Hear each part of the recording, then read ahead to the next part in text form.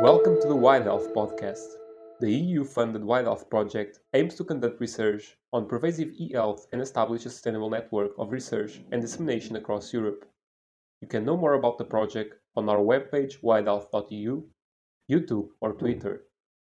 Our guest speaker today is Stefan Konigorski, a senior researcher in the Digital Health and Machine Learning Chair at the Hasso-Plattner Institute in Germany. In this talk, he will discuss the design of StudyU, a platform that allows for bridging individual level and population level studies by aggregating multiple N-of-1 trials. Let's dive in.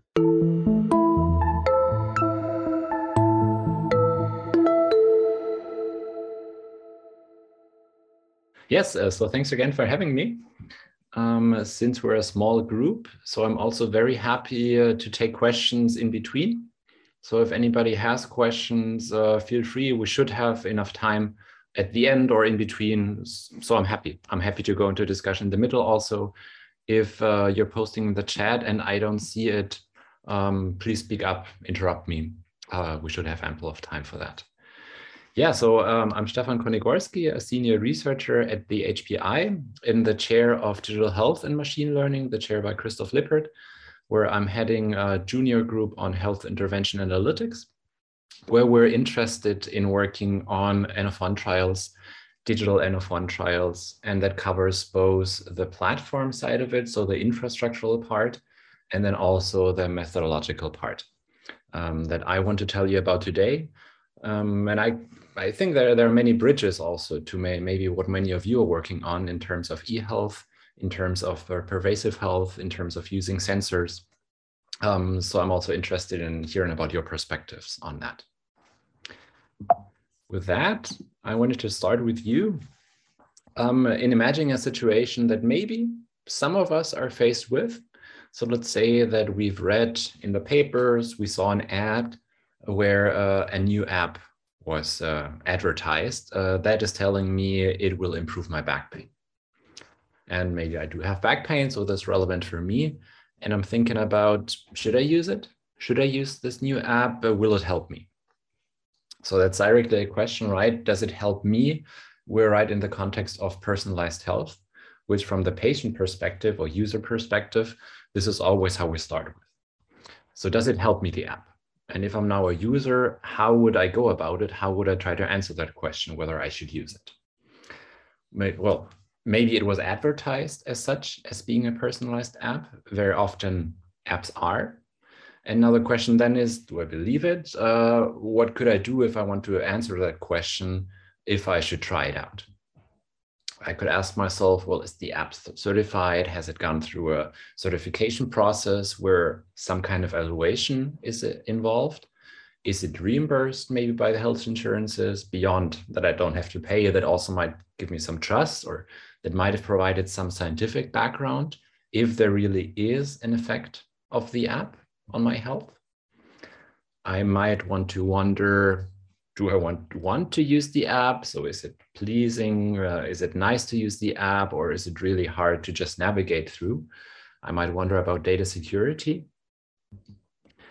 I might ask my physician, hey, have you heard about this app? What do you think? Is that really helping what the app suggests? Or maybe the app was proposed by my physician, so that could also be the case. Is there research that undermines this? And I guess many of the points that I've mentioned here, whether it's reimbursed, whether it's certified, whether my physician might recommend it, is based on whether there's research supporting it. And then maybe based on all of that, or without all of that, I might come to the conclusion, well, let's just try it out and let me see if I'm feeling better, if my back pain improves. So what I tried on that slide here is outline some of the things. Maybe you come up with a lot of different things also that I can imagine that I ask myself if I'm in a situation, and that covers both the user perspective, personalized health perspective, and then what the researcher, what the physician might have in mind in the background in answering such a question. So how are these evaluated in general? Let's pick up on that. So whenever something goes through the process of certification, maybe even reimbursement through the health insurances, there has to be something in the back of it, some research that's supporting it, which is typically population level research. These are popularly randomized controlled trials. So where you navigate, where you control the situation, where you're evaluating the health intervention by comparing it, say, to no intervention, and then trying to find out, is there an effect across the population? A certain, maybe second grade of evidence if that you're looking at cohort studies. So these are big epidemiological studies where you observe people over time. But all of those eventually look at average effects of the population. So what you can gain from those studies that are very helpful and very meaningful, obviously, is you can find out whether that intervention, that health intervention, that treatment works on average across the population. Which also means that you typically do not zoom in on one person for that. And so when you ask yourself, is that really helping me? What you only know in the background is that it's maybe the best treatment on average across the population. Still, that might not tell you something, well, that app in particular will help you and yourself. And actually, if you look at this, so I looked at the app of a back pain app as one example. I think for those kinds of apps and new really digital treatments, there's very little evidence or research on how, like what percentage of people are they actually working on. But if you look at more traditional treatments, like pharmaceutical treatments, even there, the number is surprisingly low in how many people treatments work actually and yield an improvement of their health. So there are estimates that obviously differ by disease category and by treatments, but it might be about 50% or even higher of people where a given drug doesn't work or might even have negative side effects. So from these population level studies, it's not easy to go to the single level, to the participant level. So in that sense, there is a certain disconnect between the research that's in the background of evaluating apps or that's suggesting just treatments in general and healthcare, which essentially always is personalized healthcare. So what can we do about that for individual level analyses? What you can do is you can try and stratify your analyses or also maybe some implementation in the app by different subgroups. So if the app maybe advertises that it's personalized, maybe the app asks at first some of your demographics, how old are you, what's your sex, what's your BMI, and then maybe depending on that suggests a different kind of treatment, which is some way of personalization. Still, it's typically only going to some subgrouping level and might not, well, can only go so far. So it doesn't really go into a fully individualized. You can try to estimate the effect on an individual level from population level studies, which is typically very hard because those kind of large cohort studies or randomized controlled trials are not really designed to be analyzed in an individual level manner. And so another option, which I want to present to you next, is that you design the study for evaluating the efficacy of a treatment directly from the start as an N-of-1 trial. So let's talk about N-of-1 trials. What are N-of-1 trials? From a definition point of view, you could say there are some form of randomized controlled trial, a multi-crossover trial in a single participant. And so let's look at one scenario. Let's say we want to evaluate the effectiveness of using that back pain app on myself compared to not doing any treatment, or let's say comparing to a standard treatment that I'm taking painkillers for my back pain. Then how would an N-of-1 trial look like? So remember, what I want to do is I want to evaluate whether this helps myself. So in order to answer that question scientifically, I need to gather enough data so I can do statistics on me as a single participant. So I have to set up and design such a trial. For example, that I'm saying the next 3 days, I'll just observe my baseline back pain levels. Then the next 3 days that I'm having back pain, I will use the app as the app dictates me and maybe do the exercises that are proposed by the app. Then I'll have, let's say, 2 blocks of 3 days when I have back pain, I'm taking painkillers, and let's say another block here on using the app. And if I observe my back pain, Then I have data and I can draw inference on that and maybe conclude if here this is the height in terms of back pain, that on average the app does a similar good job of decreasing my back pain compared to using painkillers. That could be a conclusion of that. So that's the rough idea of NF1 trials, that we do in these crossover trials, that we switch between the different treatments or treatment and no treatment over time. And then we have enough data so that we can analyze that on a single participant. All right. Now, what you can get from those, obviously, are those individual level effects. You can analyze data on the level of this person. If you conduct the same study, which is often described as series of NF1 trials, so that all of us that are here in the Zoom meeting will all do the same trial at the same time, then we can, each one of us, get effect estimates on ourselves. And in addition, we can aggregate the data, analyze them jointly, and then we can also obtain population level effects from these NF1 trials. NF1 trials, as a little bit of background, they are not a new idea. In some way, you can imagine it's what maybe physicians do as well in their day-to-day practice, that you'll try things out, that you try a treatment over time and see if it works. What we have in this NF1 trials that make them specifics is that you design those trials from the beginning, also having in mind how much data do you need over time so that you can actually do statistics on them. So the first time this more standardized approach of designing a trial in single participants was introduced in the 1950s. Then there was more work in the 80s and 90s, where also those trials were set up more broadly in different hospitals, also as services, helping physicians. That was mostly in Canada, Australia, the US. Then things dried out a bit in terms of interest in NF1 trials. And in recent years, there has been more interest in NF1 trials again. So now if you try to design and think about implementation of NF1 trials, questions you come across are, well, what's the intervention that you want to compare? So do you want to compare the app compared to standard treatment or to not any treatment? So that's one thing you need to consider. What's the health outcome and how do you measure this? And this is where nowadays, with the power of the digital power, we can think of, can we use sensors in terms of that? Can we assess back pain? Can we assess movement, physical exercise, blood pressure using sensors, and then use those as outcomes in the analysis? Which actually is very powerful, since one of the key features of these NF1 trials is that you are able to gather enough data over time. And if you ask people once a week, how do they feel? That's very little data compared to if you assess and stream blood pressure continuously, for example. And then more precise questions, how do you design the trial? How many days in a row do you try one treatment? How many days the other? Then how many of those blocks do you incorporate? These are some important considerations for practice. And then at the beginning, do you have a baseline phase or not?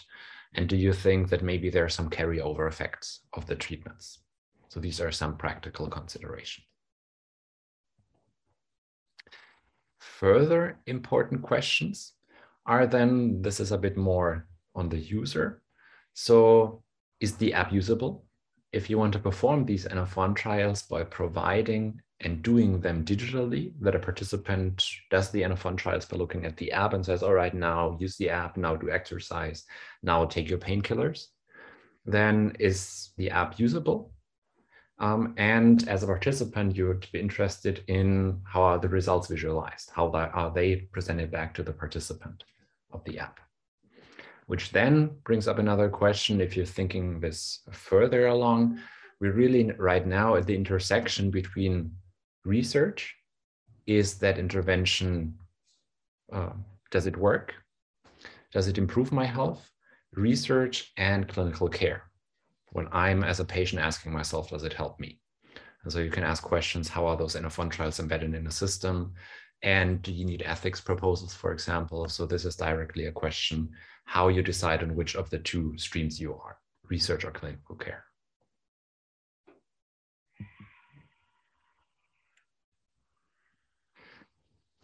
So now what I've mentioned already is for these N-of-1 trials, technological advances do provide that we can perform them digitally and use really the full power of them.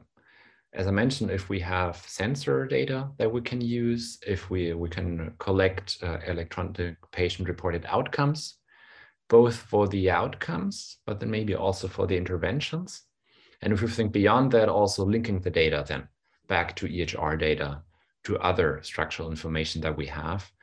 All of those opportunities, I think now at the time and through the last years, have been the background why people are getting more interested, because you do have all these advances and you don't have to have patients that are coming into your clinic every day so that you can ask them, well, how do you feel today? So that you can gather enough data. But if you can stream them, the participants participating in those trials all across the country, possibly all across the world, then you can gather enough data so that you can actually draw conclusions from these trials. So if you want to perform such a study, there are many different platforms and many different apps for evaluating and for performing such N-of-1 trials. So what you essentially need if you want to conduct an N-of-1 trial, an app that tells you, well, that allows you to assess of the participant, the outcome, the intervention, and then gathers the data and makes them available for analysis.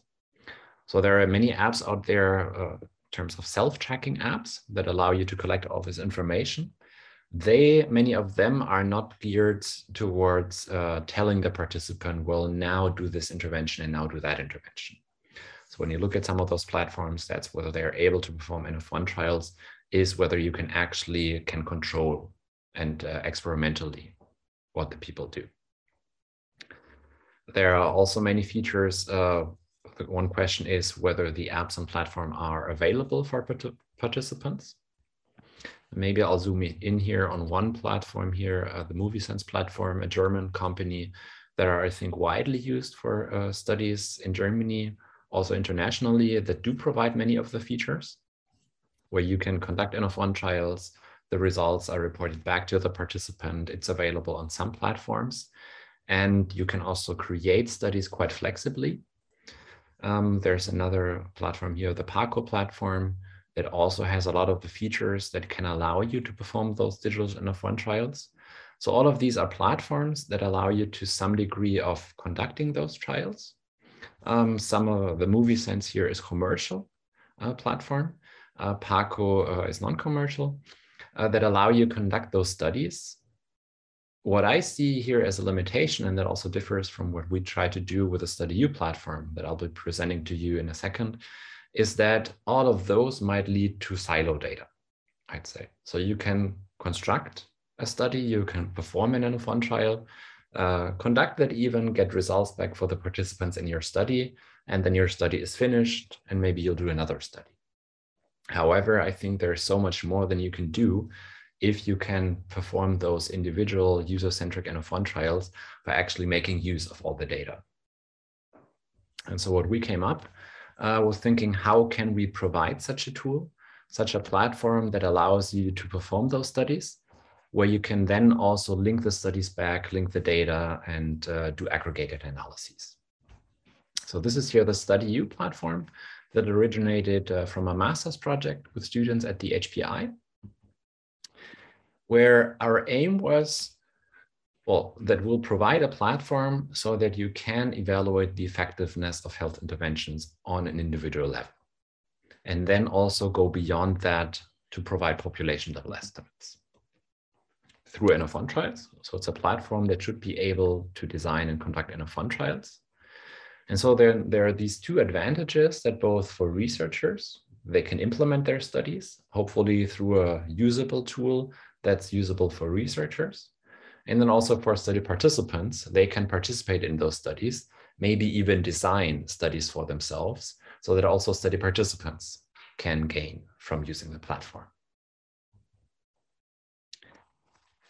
So in that, the interactions that we set up was that the platform, different researchers, maybe also physicians together, can jointly design studies through an interface that I'll show on the next screen.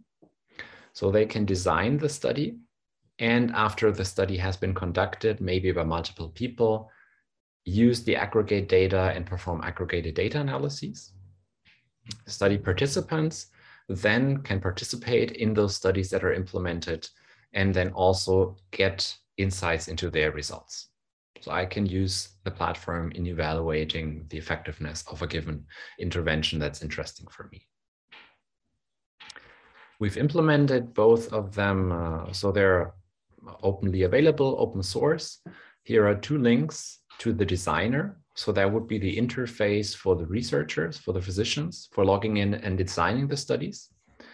The study app is available on Google, on Android, and Apple app stores. And here we also have a web version of it, if you want to have a look. And so these are the two sites that are connected by a backend that we're currently setting up at the HPI that allows to conduct those studies. For that, so we've talked about the researcher that is able to design and implement those studies. It's built so that there is no software developer needed. So it's built for researchers without programming experience. And then for the study participants, they can choose from the different multiple studies that are available and then get the results reported back to them. The tech stack involves Flutter, so a common backend where both the app and the designer feed into. And it incorporates all these aspects that I've mentioned before, all the considerations that you need to make when thinking about implementing NF1 trials. So that goes, we'll have a look in a second, about all those steps. What are the outcomes, interventions, when do you do those, and so on. Including also the consent.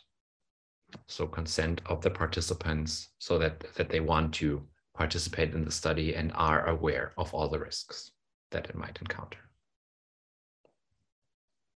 So let's have a quick look of the platform. That here everything is also available on GitHub. Here we have a designer and we have the app. In the designer, here under this URL, you're reaching the dashboard where you can log in as a researcher, or you can also look at the studies without logging in about the available implemented studies. And then if you want to create a new study, so it would be through a button, you can have an overview about published studies, draft studies that you're currently implementing. Then you'll reach this interface here, where here on the left-hand side, you have all those parts that you need to determine, like for any new study that you want to implement. So some meta information about the study itself. Then you need to specify what is the intervention, how are people determined whether they can participate in the study, eligibility. All those questions we're trying to provide that you can do them through the app so that studies can be performed from the beginning fully digitally. Then you need to specify what's the outcome, how do you want to observe it, when should that person be asked for rating their daily back pain, and then also how should the results be fed back to the participant. So these are all the elements that go into designing the study. And then all of those through the backend are available to the participants that use the app here on the right-hand side. So let's have a look at the app, where then you have, after you agree to the terms of use of StudyU, you have the different studies available that are saved and published in the backend. You have the meta information about the study. It was one thing we had to specify on the researcher end about the study, who is the conductor, what's the contact information, then also where was the study reviewed, so what's the ethics committee and even the name and the number of the ethics approval for the specific study. Then you can get an overview after making sure that you're eligible to the study about which interventions, maybe that you cannot choose. In that instance here, you can choose between different interventions that you want to do. Then you'll see as a participant the journey. So how will it look like over the next weeks? How long will the study run? And then you'll get daily reminders on your phone where you're then asked at the specified times in that instance here that you have to rate your gastrointestinal complaints. How do you feel on different scales that are implemented? So that was a brief overview of Study U. What we're now working on and what we have worked on are extensions of that. So while Study U is really focused on the researcher in designing the study, we've also worked on Study Me, where we think of user-centric NF1 trials in a sense that it's now the study participant that is designing and implementing the study. So it's another app that's also available on the app stores, which is currently not linked to Study U. So in the current implementation of Study Me, all the data is saved locally on the phone, and the study participant can generate the data and conduct a full NF1 trial on his phone on whatever he wants to evaluate. So I've looked into this and also thought of, for designing such a tool, we have to adapt the language so that also somebody that's not a researcher and maybe has no prior experience in how to optimally plan such a trial and what an outcome maybe is of rephrasing and of implementing that everybody can use it. So here's a link to a preprint where we're describing Study Me. And also, if you're interested in here, there's another very interesting group at Brown University that have also done work along similar lines and also implemented an app called Selfie for these user-centric NF1 trials. Now so that was on the platform side. Are there any questions so far before I'll go and talk a little bit about methods?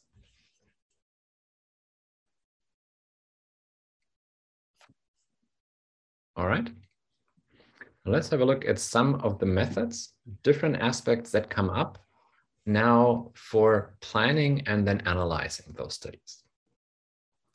So one question that you might come up with, all right, I can do, if I want to get population level estimates. So let's say I'm not really interested in the participant, but I'm really caring about getting those population level estimates. Should I do randomized controlled trial? A typical one, standard one, no crossover, just one observation? Or should I implement those series of NF1 trials with multiple people? So that's one question which people have targeted to some extent, which shows that what you might expect if you have participants that you're observing over time, every one of them provides more data so that you need less people compared to a standard RCT to reach the same statistical power of that. So that's one result that has been shown in statistical studies. Also then, if you do have on the same topic RCTs available, you can do meta-analyses type of analysis and then get even more powerful results. Now, there still are some questions. How do you exactly and in which situation design an optimal trial? Because it's not always the case that NF1 trials are more powerful. Even maybe if you take more external considerations into context, like costs, for a given cost, what's the optimal design? And that's one area that we're currently working on here at the HPI and trying to derive guidelines on and suggestions under which circumstances is which kind of design more useful. For example, how many crossovers should you do and how many participants should you incorporate in the study? Once you've planned your study, then as the question is at the very end of it, how do you analyze the data? That is both for individual level analyses, but also for population level analyses. And for that, you can either apply standard analysis for clinical trials or for any type of analysis where you're interested in the effect of an intervention on an outcome. So that's, for example, t-test, ANOVA mixed models, time series models when you're looking over time. Some of them need slight adaptations if you want to apply them for the individual level analyses. So you can think of aggregated t-tests and what is very often used also is our Bayesian regression methods or Bayesian mixed models. What an advantage of them are that I wanted to point out here is that they do allow the kind of interpretation that you cannot obtain from frequentist methods. And for that instance, when you want to feed back the results to the participant, I also think that it can be very helpful if the app, the StudyU app, the StudyMe app, can at the very end tell the participant, well, based on the data that we've gathered for you, it shows that with 99% posterior probability, let's maybe disregard for the communication to the participant, the posterior. So with 99% probability, you will reach a clinically meaningful treatment effect. So the back pain app really works for you with 99% probability. So that's definitely an advantage that I see in the Bayesian regression methods. Then I think this is also one of the reasons why they are very often used in the analysis of N-of-1 trials. If you think about the analysis a little bit more, then you also can realize quite soon that while standard t-tests and maybe also Bayesian regression models per se are very intuitive for evaluating those treatment effects, oftentimes the situation is more complicated than that. So you can imagine that the outcome changes over time because you have those time series and hopefully your intervention has an effect. There might also be external influences on your outcome.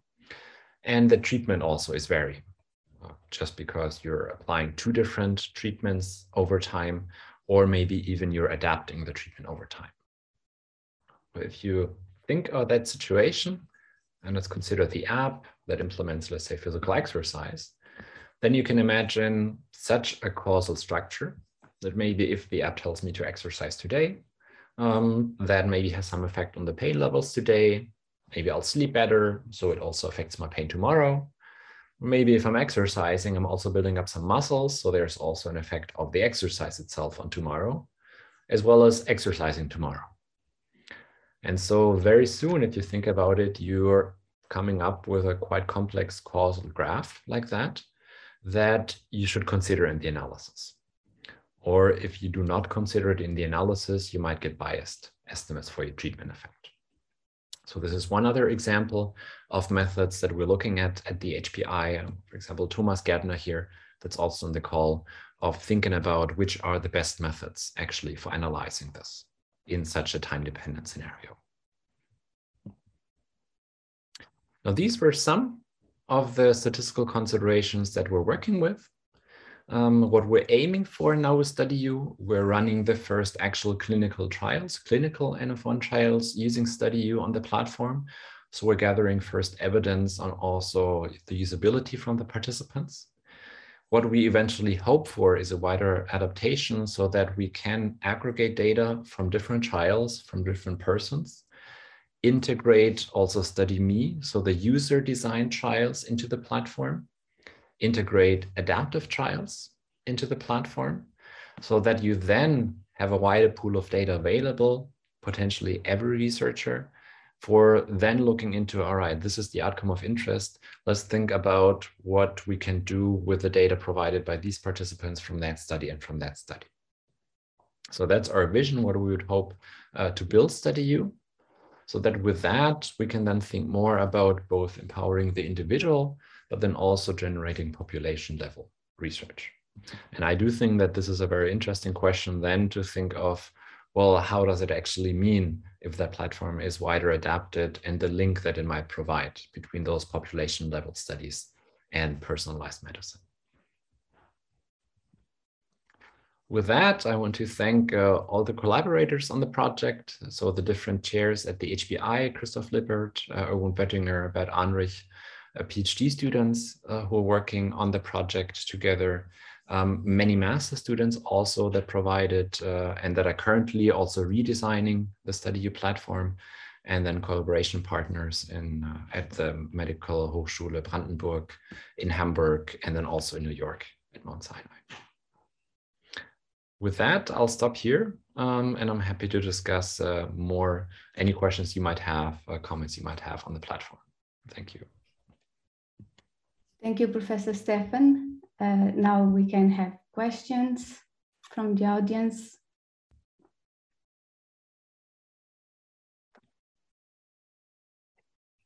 Oren?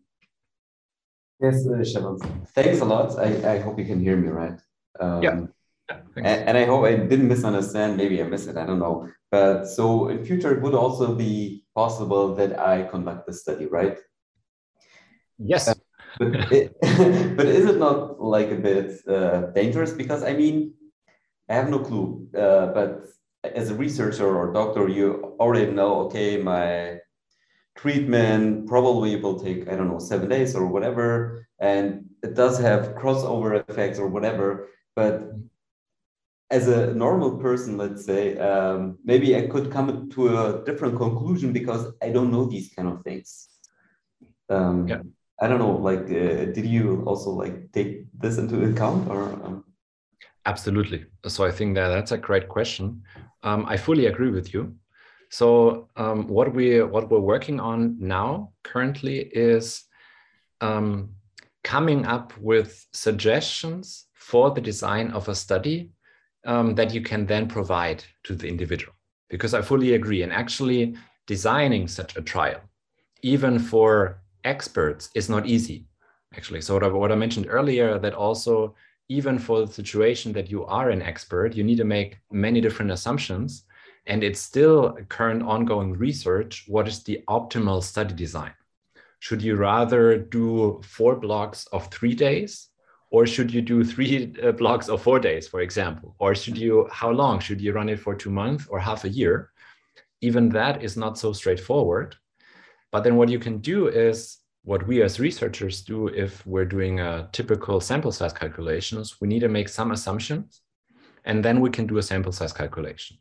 And so what we're aiming for is when we're extending this to NF1 trials, that we can then, in the background of the study app, have some recommender system that collects information from the user that says, I want to study the effect of ibuprofen on my headache levels.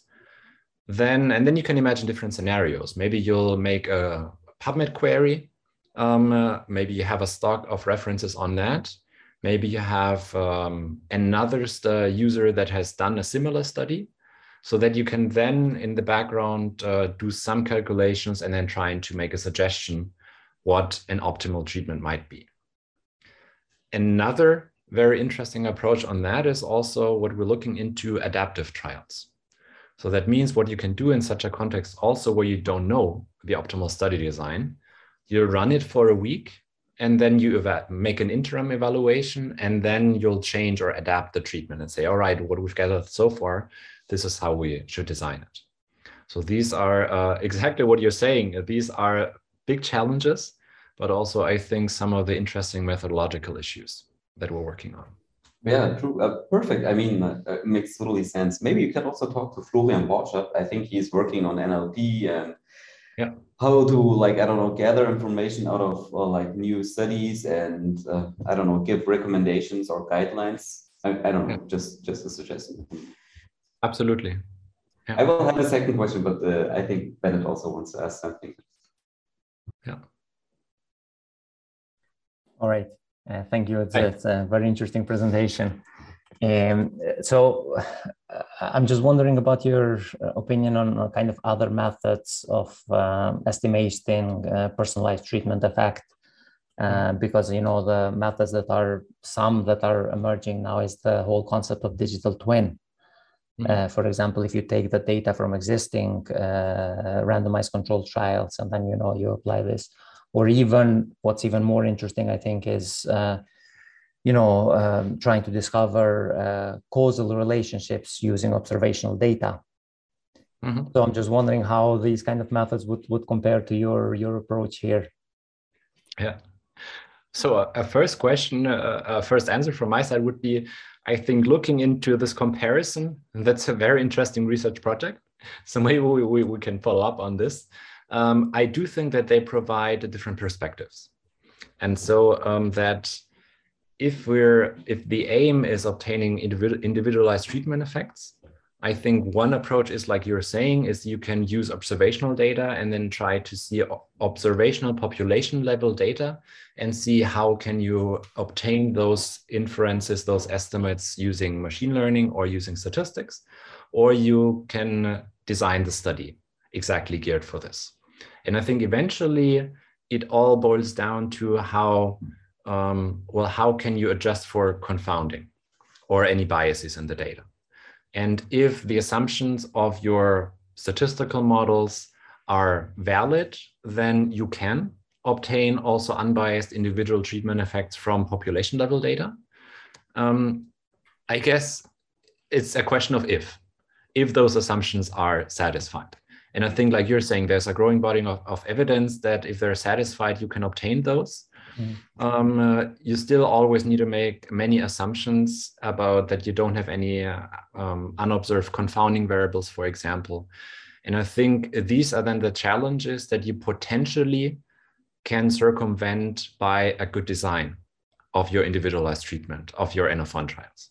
So I think the more direct approach would be if you're able to implement an N-of-1 trial, then you try to account for all those confounding variables by design. I understand. Yeah. Okay. Thank you. Yeah. Makes sense. But I mean, the downside is that I see is you'll have to implement them. And on the other hand, you might have available data, which obviously is a big resource. So I do think that they working on the methods for that is a very interesting concept also. Yeah. Thanks. Now I think we have Chloe with another question. Yeah. Hello. Really Hi. nice talk. Thank you very much. So just a bit background. So I'm a PhD student at University of Manchester. I'm also looking at chronic pain. My study looks at just-in-time adaptive intervention. So I was just trying to know that if you have any idea about the difference between N-of-1 trial and also the other one is micro-randomized trial, because I was trying to design a study and I'm just trying to think out which one is better. And as I just realized, another thing is about the app. I was just thinking because we also want to sort of use mobile or sensor technology to pull data from patients. And then based on the data, we're going to deliver like different intervention. And does the app sort of collect data from patients, or do they deliver a sort of adapt intervention to the patients as well? Great question. So I do see, to your first question, N-of-1 trials and micro-randomized trials as a continuum, so to say. Right. So I think there are a couple of papers, many of them from the group of Susan Murphy at Harvard also, that have actually written quite nice papers on how they compare the two designs. And you can, so there are some differences what MRTs and N-of-1 trials typically look at. But I think very often, as when you go beyond the typical use cases, the border between the two are blurred. And so I'll try to explain what I mean by this, is that typically N-of-1 trials, you can think of applying them when you really have fixed treatments. So you're comparing, let's say, one treatment to baseline, and you don't have any crossovers, you don't have any adaptive treatments, you're looking at the effect on chronic pain, that is something stable, and this is a typical design. And maybe in micro-randomized trials, typically your design is that you do have some adaptations and you're asking how can I adapt, or which of the components is the most appropriate one for that. So typically the questions that you would ask, which you can differentiate the two, is in N-of-1 trials, is a treatment effective? And you can evaluate that by comparing it to baseline or to another treatment. So is that treatment efficient? Does the treatment improve health? Whereas typically in micro-randomized trials, you're looking at how can I adapt my treatment?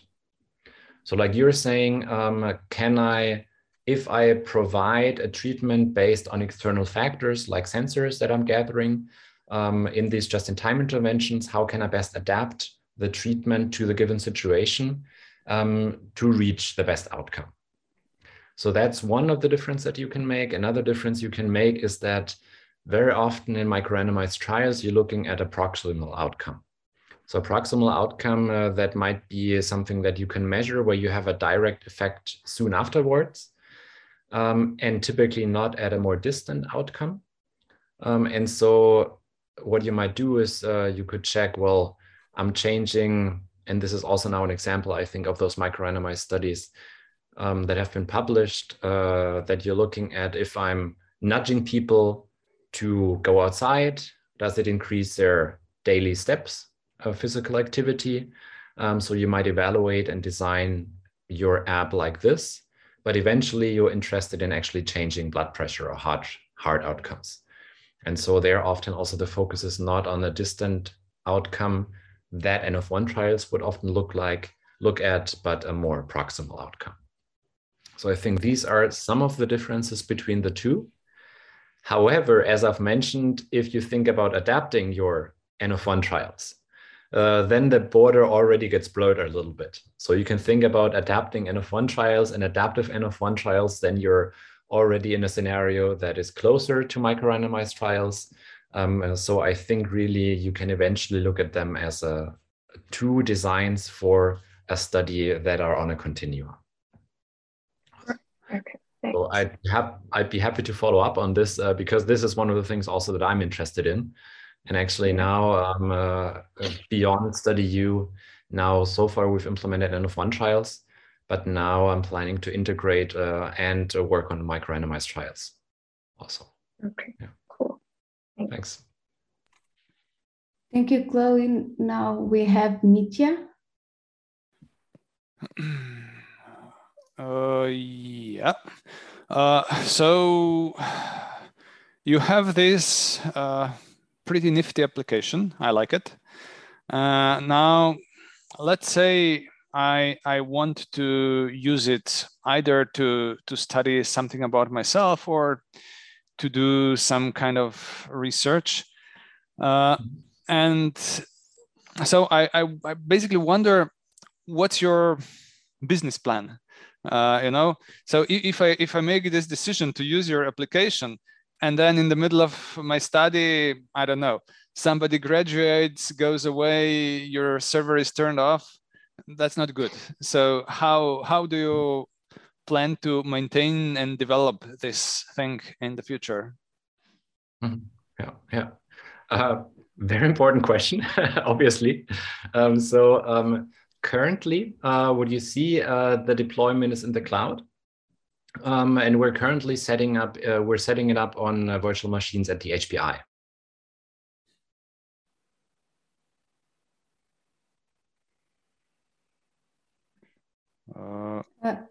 Is the problem on my side, or did Stefan freeze? I think on his side, yes.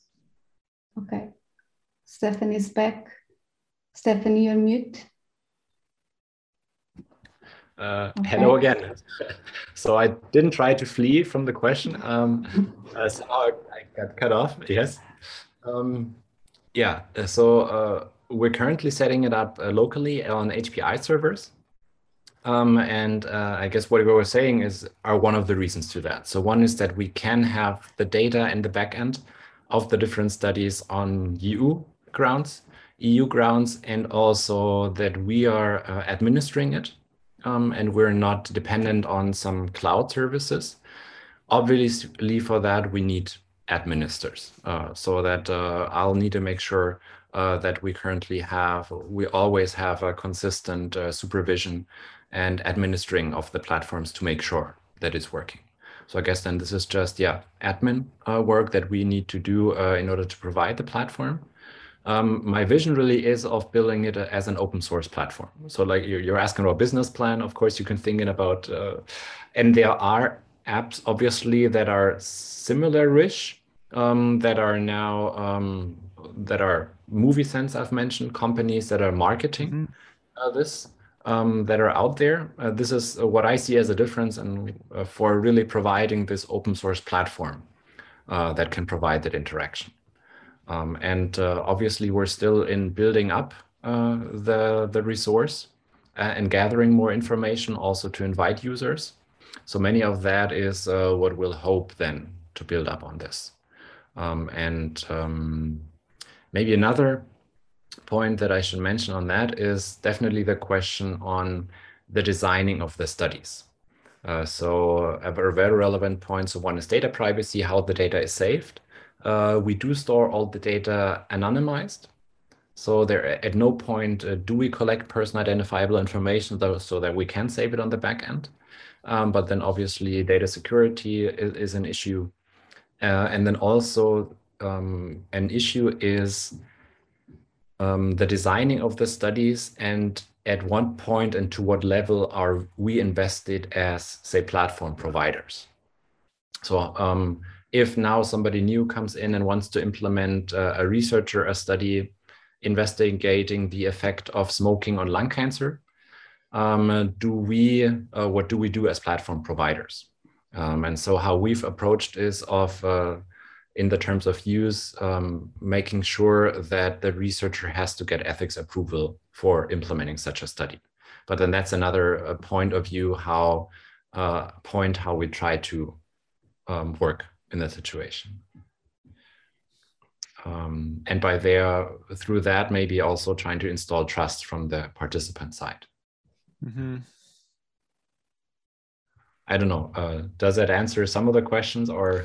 Yeah, some of it. And I guess that a part of the answer is also that you're not sure about what the future will bring, because future is hard to predict. Well, I guess with any platform or with any that is upcoming, we will have to do research also on how users, what they're interested in, and how to attract users to using the platform. Yeah. Yeah, of course. Thank you. Yeah, thanks. Does anyone else have questions? Maybe a last one, Stefan, if you don't mind, very, very quick, the last one. The thing is, it's more an egoistic move. The thing is, I also want to try to publish a paper about an app. So how do you convince? I mean, the thing is, like, did you go, because I saw you had an archive link, did you go for an engineering conference or journal? And how do you try to convince a reviewer? So did you do a user experience, or how does it work? In terms of publishing, I see you have two options. One is that you'll do some empirical research, and then you can potentially, so talking about journals. Let me just focus on journals, because we've targeted journals for the publications. And so one way is that you'll do some empirical studies, and then you can potentially submit it to any journal, as long as you have empirical research. And empirical research can either be some evaluation, feasibility, user study evaluating the usability of the platform. Or obviously people can conduct a trial using the platform and then publishing a paper on that. So maybe just publishing the platform along with it. On the other hand, if you just have the platform, you could try and submit it as, many of the journals nowadays also have sections where commentary sections, data resource sections, software sections, where you can also fit in there. Yeah. Perfect. Yeah. We've done in the study U, we had such a paper that will soon be published in JMIR, Journal of Medical Internet Research. Hopefully, so it was accepted and should be in press. So hopefully it will be out there soon, and they have such a section for this kind of resources. And for the Study Me paper, we did some empirical evaluation, so then we could submit it as a regular research paper. Yeah, perfect. It was JAMIR, right? JMIR, right? Okay. Yeah. I see. Okay. Yeah, perfect. Thanks a lot, Stefan. Sure.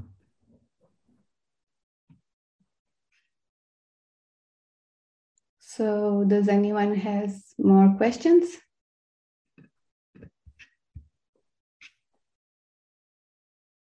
So if not, Professor Stefan, thank you once again for the very interesting presentation.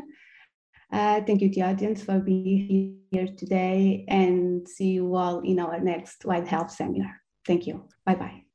Thank you. Thanks again, Stefan. Bye. Thanks. Goodbye.